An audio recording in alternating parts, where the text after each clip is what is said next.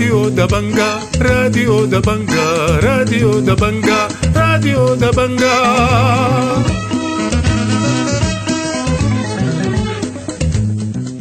أهلا ومرحبا بكم مستمعي راديو دبنقا الأعزاء في برنامجنا اليوم الجمعة الموافق 3 مارس عام 2023. برنامجنا بيشتمل على نشرة الأخبار وبرامج أخرى متفرقة، ولكن في البداية هنقدم لكم نشرة الأخبار وإليكم عناوينها.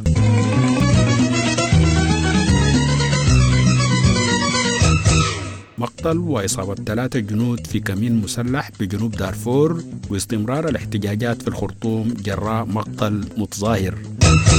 الحرية والتغيير العنف يهدد العملية السياسية، والبرهان يكشف عن مؤشرات بقرب التوقيع على الاتفاق النهائي.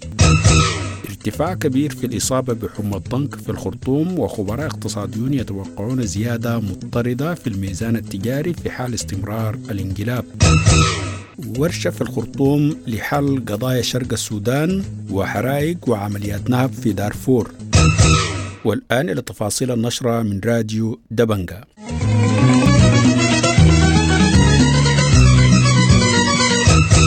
قتل 2 من جنود القوات المسلحة، وأصيب ثالث يوم الخميس في كمين نصبه مسلحون يستقلون عربتي لاند كروزر ومواتر بالقرب من منواشي على طريق الفاشر نيالة. وقال مواطن لراديو دبنقا أن المسلحين نهبوا في البداية عربتين تحملان سكر من الفاشر إلى نيالة، وأوضح أن مواطنين أبلغوا قيادة الجيش في منواشي بعملية النهب، وخرج جنود لتعقب الجناء حيث تعرضوا لكمين أسفر عن مقتل 2 منهم وإصابة ثالث ونجاة 2 آخرين. وقال أن قوة من الجيش قوام 30 عربة خرجت لتعقب الجناء. وأضاف في هذا الخصوص: الحكومة أجنين يكتف المواطنين تم نهيهم ده، ومفاجأة هم قالوا وقف في كمين تم قتل 2 من قوات الشعب المطلع ليس أسمائهم، وبعد ما حصروهم ال4 قوات مشتركة. تواصلت الاحتجاجات وإغلاق الطرق في الخرطوم الخميس لليوم الثاني على خلفية مقتل متظاهر في مليونية 28 فبراير، فيما أعلنت الشرطة وضع الضابط المتهم قيد الإيقاف الشديد ورفع الحصانة عنه بطلب من النيابة وبدء استجوابه مع تشكيل مجلس تحقيق. وقالت المحامية شراق عثمان لراديو دبنقا أن الضغوط الدولية أسهمت في تسريع الإجراءات في مواجهة المتهم بقتل المتظاهر. وأضافت في هذا الخصوص: مرحلة متقدمة تماما، وعلى غير العادة إنه الشرطة تكون سريعة في الإجراءات وسريعة توقفه وسريع جدا ترفع منه الحصانة، والأسرع من كده إنه النيابة هي تتولى التحري بدل الشرطة، لأنه الشرطة كانت خصمة في البلاغ دي. المرجح إنه هم خايفين من الرأي العام العالمي. دعا محمد الصادق الناطق الرسمي لتجمع المهنيين وعضو المكتب التنفيذي للحرية والتغيير الأطراف الموقع على الاتفاق الإطاري للإسراع في تشكيل الحكومة المدنية لوقف القتل الممنهج ضد الثوار السلميين. وقال لراديو دبنقا: لا بد من الوصول بالعملية السياسية إلى نهايتها وتشكيل حكومة مدنية تنهي العنف، مضيفا أنه بطء العملية السياسية سيؤدي إلى تصاعد العنف الممنهج ضد الثوار والمتظاهرين. وأضاف في هذا الخصوص: لا بد من إعادة إصلاح هذه الأجهزة الأمنية وإعادة إصلاح عقيدة التي فسدت بسبب الدكتاتورية المتطاولة لمدة 30 عاما. لا بد من وصول للعملية السياسية لنهايتها وتشكيل حكومة مدنية ذات مصداقية كي تستطيع أن تبادر بتشريعات وبإصلاحات قانونية. وفي ذات السياق أكد عمار حمودة المتحدث الرسمي للحرية والتغيير في الخارج والقيادي في التجمع الاتحادي أن العنف والقتل الممنهج للثوار من قبل الأجهزة الشرطية والأمنية سيؤدي إلى تهديد العملية السياسية. وقال لراديو دبنقا أن الأجهزة الشرطية تحتاج إلى التدريب وإعادة التأهيل، مطالبا الحكومة القادمة بمراجعة هذه الأجهزة. وأضاف في هذا الخصوص: استمرار القتل ضد الثوار السلميين أمر مدان وأمر يدين السلطة الحالية. استمرارها في هذه الجرائم يهدد العملية. إذا كان هناك نية للذهاب إلى وضع دستوري جديد فيه سلطة مدنية كاملة، فعلينا أن نبدأ في خلق الأرضية المشتركة لهذه السلطة المدنية. قال رئيس مجلس السيادة عبد الفتاح البرهان إنه هناك مؤشرات إيجابية تدعو للتفاؤل بقرب التوصل إلى اتفاق وتشكيل حكومة مدنية. وأكد في مقابلة مع صحيفة الشركة القطرية التزام المؤسسة العسكرية بالاتفاق الإطاري ودعمها عملية التحول الديمقراطي المنشود وخروجها من المشهد السياسي. وقال إن المؤسسة العسكرية ستعمل مع كافة الأطراف لإقناع الممانعين للتوصل لاتفاق نهائي، مؤكدا أن العملية السياسية لا يمكن أن تصل إلى أهدافها بمعزل عن بقية القوى السياسية. كشف تقرير لبنك السودان عن ارتفاع كبير لعجز الميزان التجاري إلى 6.7 مليار دولار لأول مرة منذ 10 أعوام.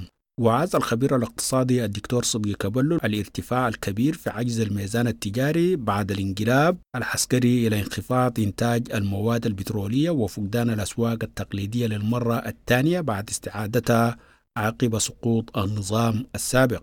وأشار كبلو في مقابلة مع راديو دبنقا إلى زيادة التهريب خاصة الذهب وانخفاض تصدير الماشية، ونبه إلى تأثير الفراغ الحكومي لأكثر من عام. وأضاف في هذا الخصوص: في انخفاض في إنتاجنا المحلي من المواد البترولية.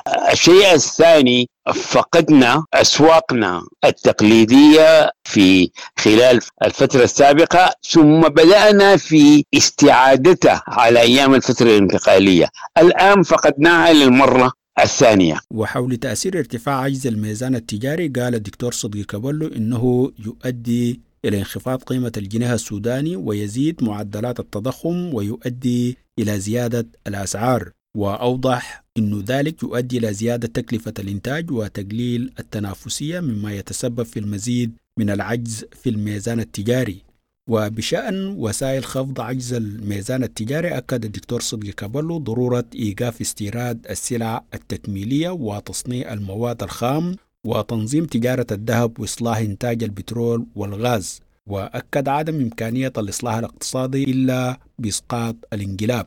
وأضاف في هذا الخصوص: العجز في الميزان التجاري في حد نفسه بيؤدي لآثار ضارة، لأنه بيأثر على ميزان المدفوعات مع الحساب الجاري، وبالتالي بيعمل ضغط على الجنيه السوداني، وبالتالي بيخلي الجنيه يفقد قيمته.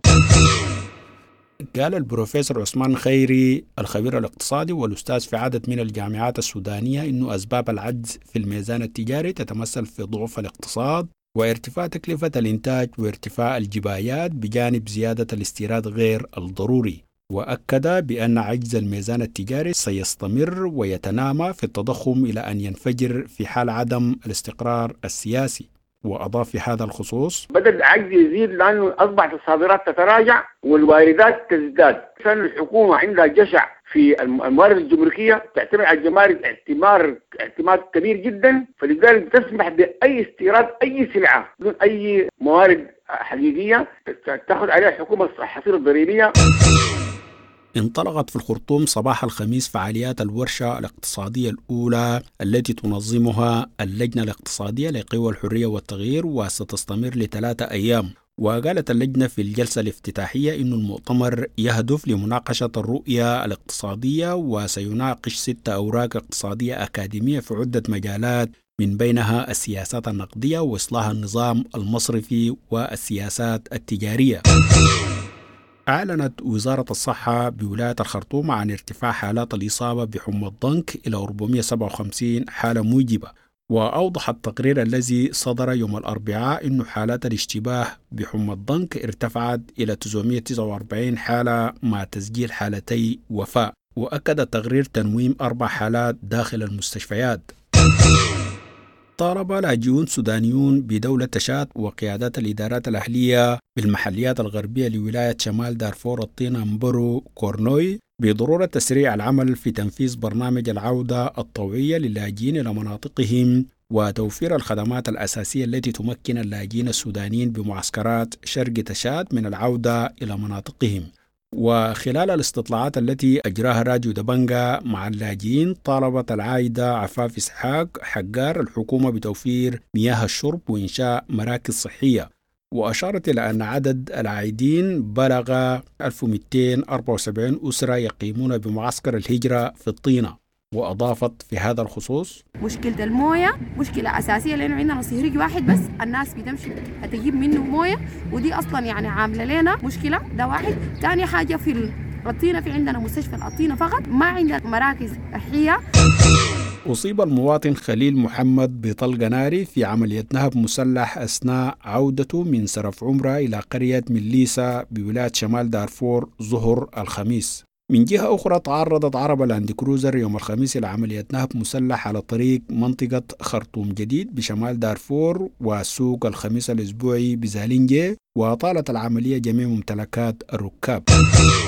أعلنت الهيئة النقابية لأطباء غرب دارفور الدخول في إضراب مفتوح عن الحالات الباردة ابتداء من السبت المقبل للمطالبة بإلغاء تعيين مدير وزارة الصحة الجديد، مؤكدة عدم التعاون مع الإدارة الجديدة. وأكدت الهيئة في بيان أنها سلمت مذكرة لوالي الولاية بتاريخ 21 فبراير تضمنت مطلبا واحدا، وهو إلغاء تعيين عبد السلام مصطفى صالح مديرا عام لوزارة الصحة. يعيش النازحون في مركز يوا صلاح الدين الأيوبي في الجنينة أوضاعا إنسانية سيئة بعد اندلاع حريق هائل خلال الأسبوع الجاري قضى على مساكن وممتلكات ومواد غذائية لأكثر من 400 أسرة. من جهة أخرى شب حريق هائل بمنطقة دونكيدريسا التي تبعد أكثر من 400 كيلومتر جنوبي نيالا حاضرة جنوب دارفور، وقضى على 200 منزل بجانب المتاجر وبرج الاتصالات. اعتقلت سلطات الشرطة بدلقو في الولاية الشمالية سكرتير لجنة التغيير والخدمات بمنطقة أبو صارة محمد جبارة من داخل المحكمة يوم الخميس قبل إطلاق سراعه بالضمانة، وذلك على خلفية بلاغ مفتوح من قبل شركة دلقو للتعدين ضد 5 ناشطين بالمنطقة قبل أسابيع، وأدى الاعتقال إلى تجمهر العشرات من الشباب أمام قسم شرطة دلقو. من جهتهم رفع مواطنو منطقة أبو صارة بمحلية دلقو سقف مطالبهم إلى ترحيل الشركة التركية من المنطقة بدلا من ترحيلها إلى البعد الآمن.